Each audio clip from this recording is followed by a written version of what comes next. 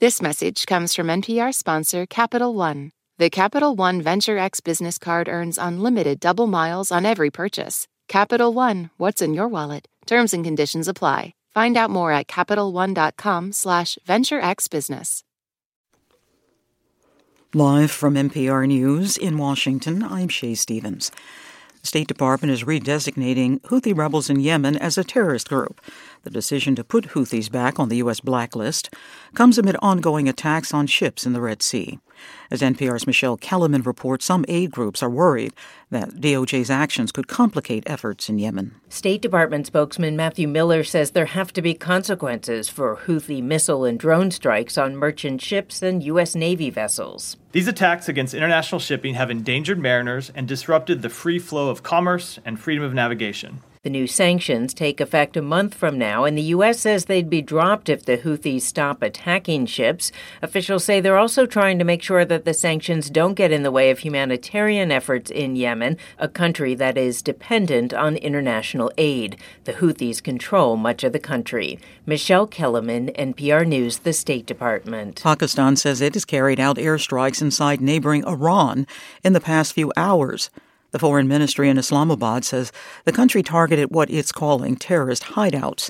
The airstrikes come a day after Iran confirmed that it had carried out airstrikes inside Pakistani territory. From the Saudi capital, retired U.S. Colonel Abbas Dahuk, a former U.S. defense attaché to Saudi Arabia, spoke to the BBC about the incident. There are some Pakistanis operating inside Iran, but they do strikes inside Pakistan, and it's vice versa. There's also Baluch separatists also comes out of Pakistan, and they do strikes inside Iran, on the borders of Iran, and sometimes inside Iran. Former U.S. attaché Abbas Dahuk speaking with the BBC. Two major television networks have canceled the remaining Republican primary debates ahead of next week's vote in New Hampshire.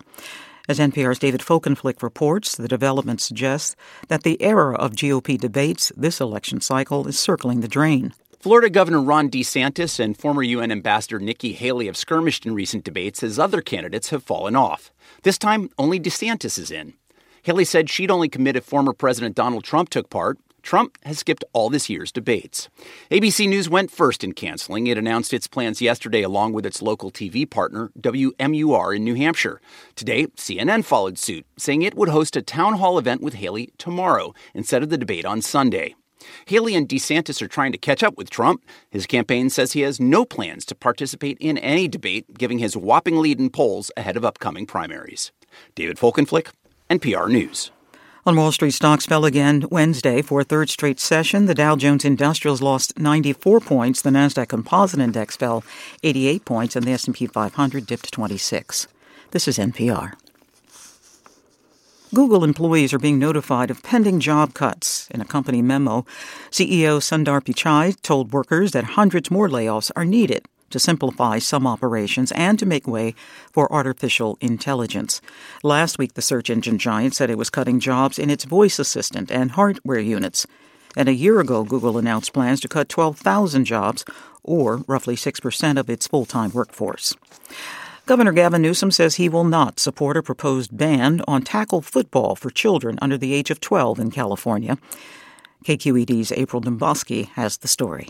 Democrats proposed the ban because of the risk for brain damage from repeated blows to the head. New research shows children's developing brains are especially vulnerable.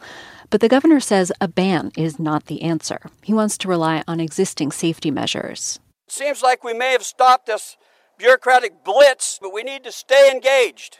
Republican State Assembly member Tom Lackey wore a Green Bay Packers cheese wedge on his head at a press conference for opponents. Put your chin straps on. It's not over. Supporters of the ban said they hope to work with the governor to find other ways to protect young athletes. For NPR News, I'm April Domboski in San Francisco. The head of the National Transportation Safety Board says the door plug that blew off an Alaska Airlines flight was made by a part supplier in Malaysia. Jennifer Homendy made the comment after briefing senators on the NTSB investigation into the incident earlier this month. Air carriers are still inspecting dozens of Boeing 737 MAX 9 planes, which are grounded pending inspections. This is NPR News.